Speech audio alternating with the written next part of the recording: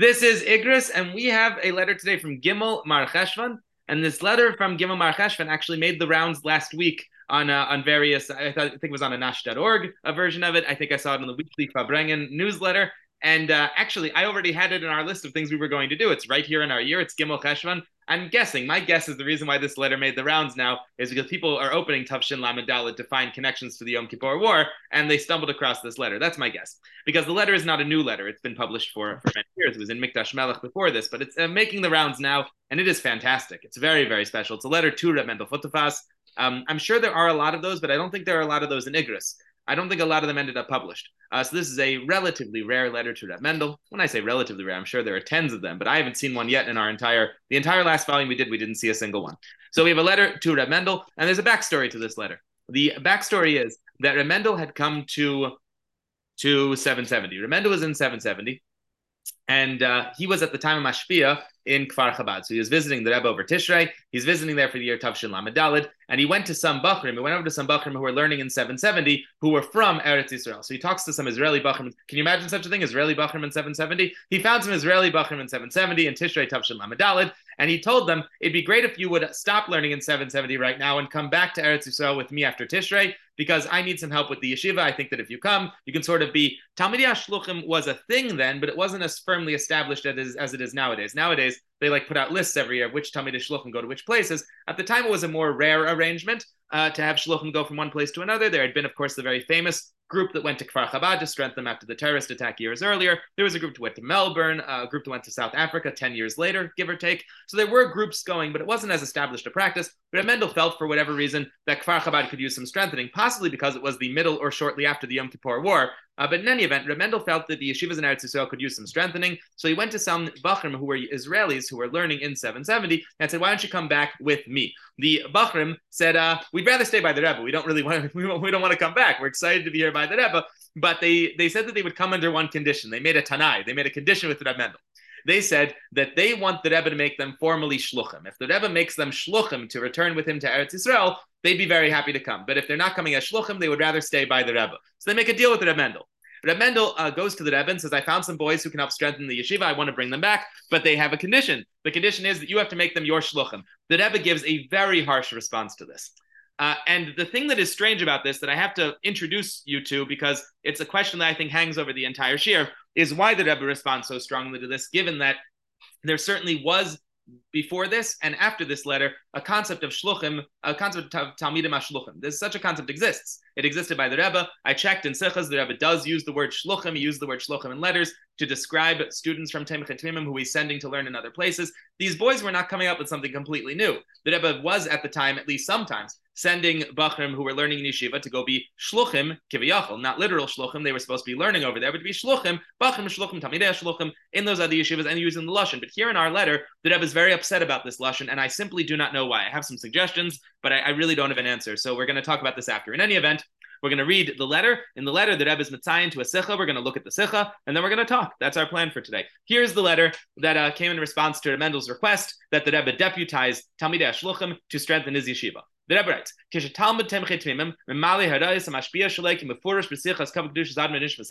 when a student in Tomim Temchei fulfills the guides, the teachings of his mashpia, as is explicit in a sicha from the Rebbe Rashab,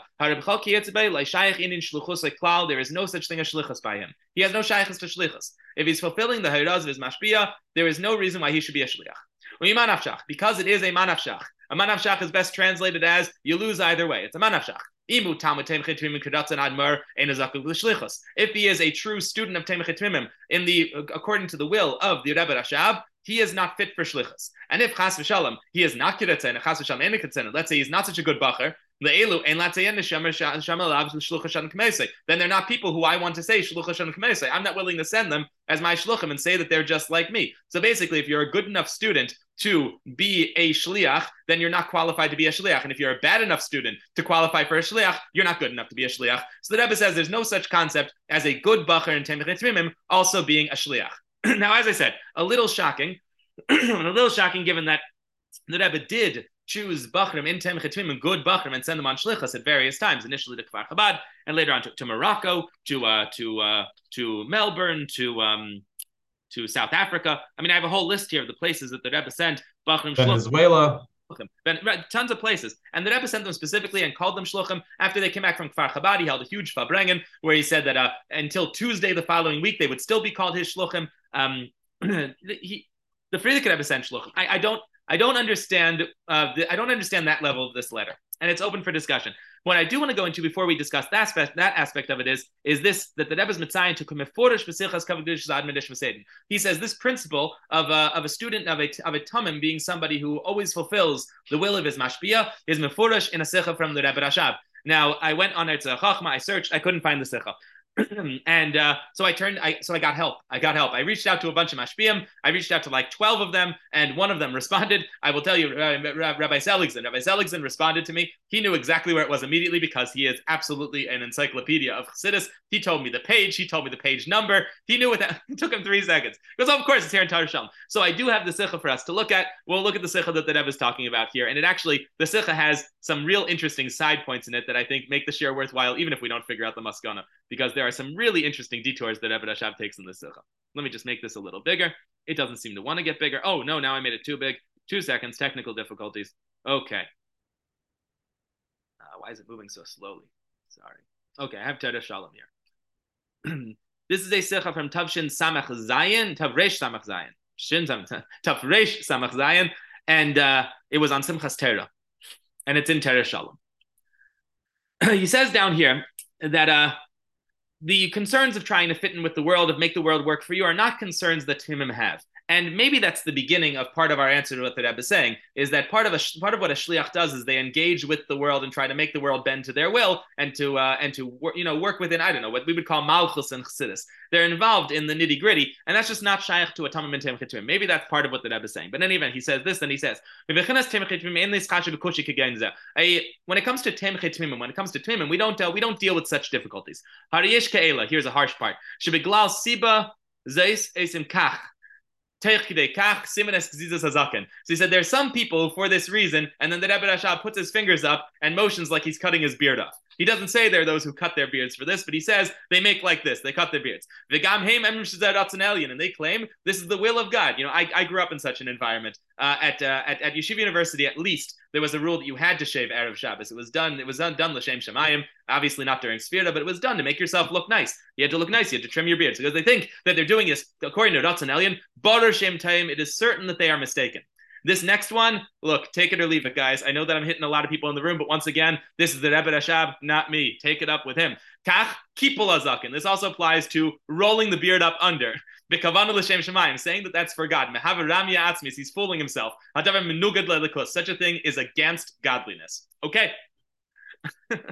After those words, he started leaving. The Rebbe Rashab began to leave. And then he said, the 2 things I've mentioned, folding up the beard, rolling up the beard, and cutting it, this has nothing to do with Temchet Twimim, and it is very distant from the kavanah of Temchet Twimim. This isn't the way to talk to Twimim. This is the way to talk to Baal about them. I shouldn't be talking to Twimim about this because it has nothing to do with you. The point of Temchet Twimim is entirely different from such things. Why am I having this conversation with you? He's Yashiv. So the Rebbe Rashab at that point turns around, comes back, and sits down again. And he smiles. And he says the following. I want to speak just with the Tomim. So all the Tomim come and surround him. And after a considerable silence, the Rebbe Rashab begins to talk. He says, so now that Rebbe Rashab is alone with the Tomim, he wants to talk to them about things that matter to them. Because he doesn't want to talk about beards and things. That's for the Baal Batim. He wants to talk to the Tomim. He says, if we want to understand anything going on down here, we really need to think deeply about what is going on Lamaila. You can tell this is very much a Temchet Twimim related talk. He's not talking Aveda, now he's talking Askala, but telling them that if you ever want to understand Aveda, you got to know the Askala. He says there's 2 levels in light. So then he goes on to explain that there's the Ar Mashvi and the Ar Makabel, and he clarifies the point. I'm just going to read this outside so we can keep moving. He clarifies the point that a lot of people think that the Mashpia is the light and that the Kli is the Makabel. But he says that's not really the case. The Kli is complete darkness. It's not really, it doesn't have any light in it at all. It certainly is not a Makabel. The ultimate Makabel is actually a different kind of light, that there's 2 kinds of Ur. There's an Ur of a Mashpia and an Ur of a Makabel. Anyway, he doesn't get to finish his idea. At this point, the Rebbe Rashab stopped feeling well. He was sickly. He didn't feel well. At some point, I think they brought him some cold water. Maybe is that what this is saying? I'm not sure. In any event, he wasn't feeling well, and he ended up having to go home. But then after some he wrote out what he wanted to say to these students. And part of that was that they need to submit themselves to the mashpia and ziknei chassidim and to ziknei chassidim, and that is what follows. What follows is actually a very reliable source. This is from the Rebbe Rashab's Ksav Yad Kodshe about what he wants people to do regarding mashpiyim. And we're going to skip the beginning, even though the Rebbe Rashab would not appreciate that because he specifically said that we need to understand the Haskalah in order to get to the Aveda. But we, in our fashion, are going to jump right through the Haskalah and scroll down to where the Rebbe Rashab says the Aveda. But I copied it over for you, and if you are indeed a Tomim, you should probably read the Haskalah as well. In any event, we're going to go right to the Aveda. The Aveda is down here. Says, in addition to everything I just told you, which was a long Kabbalistic explanation of Mashpia and Makabel and how two eris can work, what you really need to know is not so much how a Mashpia works, you need to know how a Makabel works. So he says, I'm going to explain to you how a Makabel works, and this is not terribly Haskalidic. He's going to explain in Aveda what a Kabbalah is, what a Makabel is. Hismasrus muchletes. A Kabbalah in Yanam hismasrus muchletes. If you want to know what it means to receive, to be a makabel, it means you give yourself over completely. That's complete hismasrus, complete surrender. Kasher adam makabel meser bal techen amashi. When he receives, when a makabel receives a certain worthwhile message, a concrete message, he's going to at least need to use his brain in order to record, in order to understand and internalize the message. So you can't say I'm turning off my brain. You won't understand your mashpia. But when you're listening to the mashpia talk, you need to use your brain at the very least to understand what he's saying. But at that point, after you understand what he says, turn off the sense of self. In other words, that is, in other words, the person who is the makabel should be using his mind only to understand the material, without adding on with any of his own understanding. By the way, this is not just a mashpia makabel relationship. Anybody who's ever listened to a shiur or listened to somebody else talking and done it effectively knows that this is necessary. A complaint you have, lahavdil, in the secular world, is that there are certain people, many people, who the whole time you're talking, they're trying to think of their response and what they're going to add onto what you're talking. He's saying here, what is the brain of a makabel for? A makabel's brain is to understand the information coming in, not to begin putting frills on it. Putting frills on it is only for much later after you've had time to sit over the information. This is the best way to receive information. Also, I recall hearing from people who were from various chayzim of the Rebbe, that this was the only way to absorb anything the Rebbe was saying, that if they tried to insert their own thoughts, it didn't work. They had to sort of sit and make their minds blank and use their brains to understand the Rebbe, but not to think too deeply about what he was saying, or they simply couldn't contain all the information that he was putting out. So this is certainly good advice in general for receiving any information. It's true, over time, once you've collected that information, you might go over it again, you might get a deeper understanding of it, but this will first of all need to be based on the original words of the mashpia, can't be a complete chiddush, and only after it's had time to cook, it's had time to develop inside your mind. But before that, but before that, there needs to be complete surrender when it comes to understanding the concept, to fully absorb it and to understand it.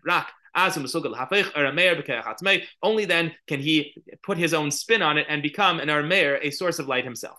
When it comes to our generation, our neshamas, most of our neshamas are considered makabel. We don't have a lot of mashpiadik neshamas nowadays. Even in the earlier generations, there weren't a whole lot of them. Sorry, it's freezing while I'm scrolling up to the next column.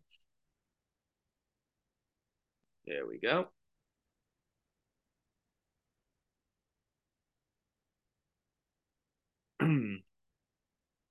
I think I went way too high up because this doesn't seem right. Yep. I don't know. It keeps freezing on me. There we go. That makes more sense. That is, there weren't a lot of people who were, even in the previous generations, there were not a lot of people who were at the status of the Ura Mashpia. But there is such a situation where a makabel will receive incredible help from on high and become a mashpia. There's like a Gemara that says that even the guy who's not too bright, not too impressive, who's in charge of the people who dig wells, even that person is appointed by God. That is, that every leader is appointed by God, even the leaders over relatively silly little things. So ultimately, even very small people can become mashpiyam, and that will only happen when God makes them mashpiyam. This is speaking to me specifically. I'm sure to other people too, but this one sure hits me right in the gut. He says, therefore, there are a lot of students who think or claim that they don't really get much out of listening to a shiur. They prefer to learn on their own. I was just like this in yeshiva. I went to shiur, but I didn't appreciate it. I prefer to learn on my own.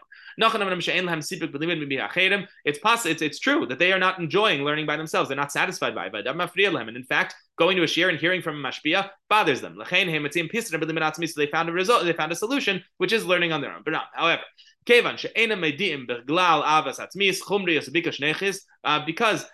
since they don't know, they don't understand for the following reasons, possibly because they love themselves, possibly because they're grubkite, because they're very coarse, and possibly because they are looking for a relaxing way of doing things. They're looking for the easy way out. They don't really understand. Because of these reasons, they don't really understand or don't really seek out the real reason for why they don't enjoy listening to a mashpia. What's the real reason they don't enjoy listening to a mashpia? They haven't found the real reason. The Rebbe Rashab says, here's the reason why they really don't enjoy listening to the mashpia.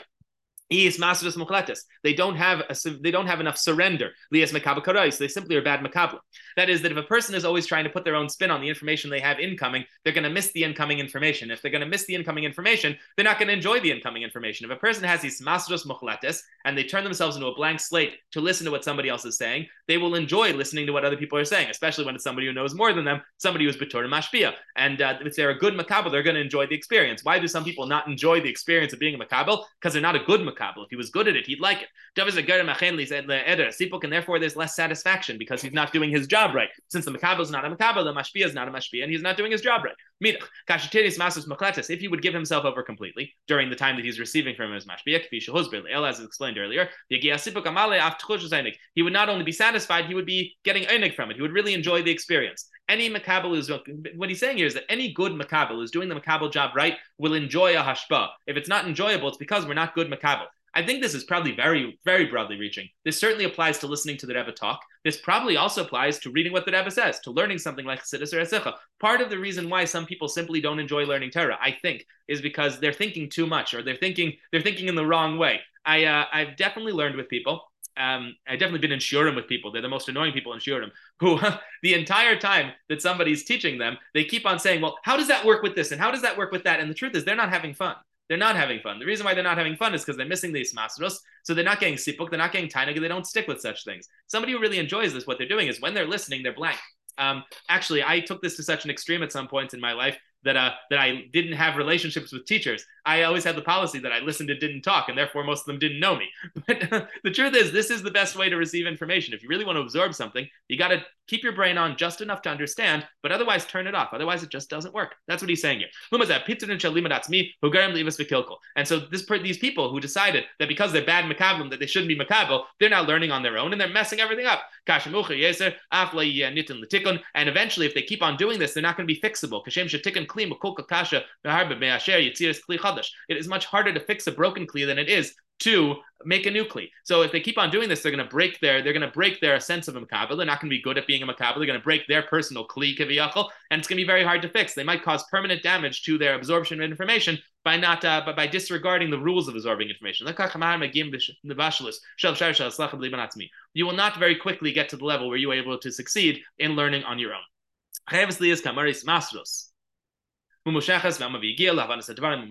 Therefore, there has to be incredible effort put into understanding the things that you're receiving. Also, be very careful not to add in your own ideas. This doesn't mean don't make chidushim. This means don't make chidushim while you're listening to someone else talking. When the makabel does properly understand the things and they imbue his soul, shake his soul, at some point, he will hopefully rise to the level where he can indeed learn on his own, and he can be a mar meir himself. He can be a mashpia on his own efforts. So according to Rabbi Seligson, it certainly does match. This is what the Rebbe is talking about here when he says that when a Talmud of Temchet Tumim is fulfilling the hayraz of his mashpia, he has his masros and bittul to his mashpia. There's no room for his masros and bittul to anybody else in any other cause. He's completely given over. So there's no room for shlichus. I wonder, and this is a total guess, if the Rebbe is saying that since this initiative came from the students, it shows that they're not necessarily in the right place, right? Because if the story goes, the students came to Rebbe Mendel and said, we're only going to listen to you, our mashpia, if the Rebbe tells us that we're shluchim. the Rebbe is saying here, why don't you look in Torah Shalom? You're not a makabel if you're not listening to your mashpia with complete ismasra. So you put your own ideas in this, making your own idea, inventing a shlichus. That's not the way that a tamim acts. So I'm wondering if maybe what he's saying in this letter is that a tamim cannot be the initiator of a shlichus because that proves he's not a tamim and therefore not fit to be a shliach. Whereas the Rebbe can send a tamim as a shliach because the Rebbe has control over all of the chassidim. I don't know.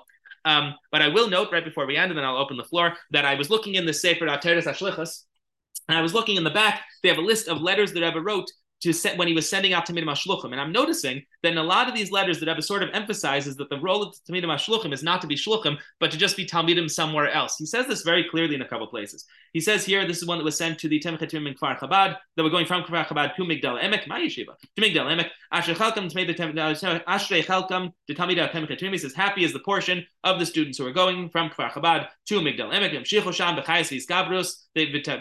They should go there with achayas and with strength, as we spoke about, and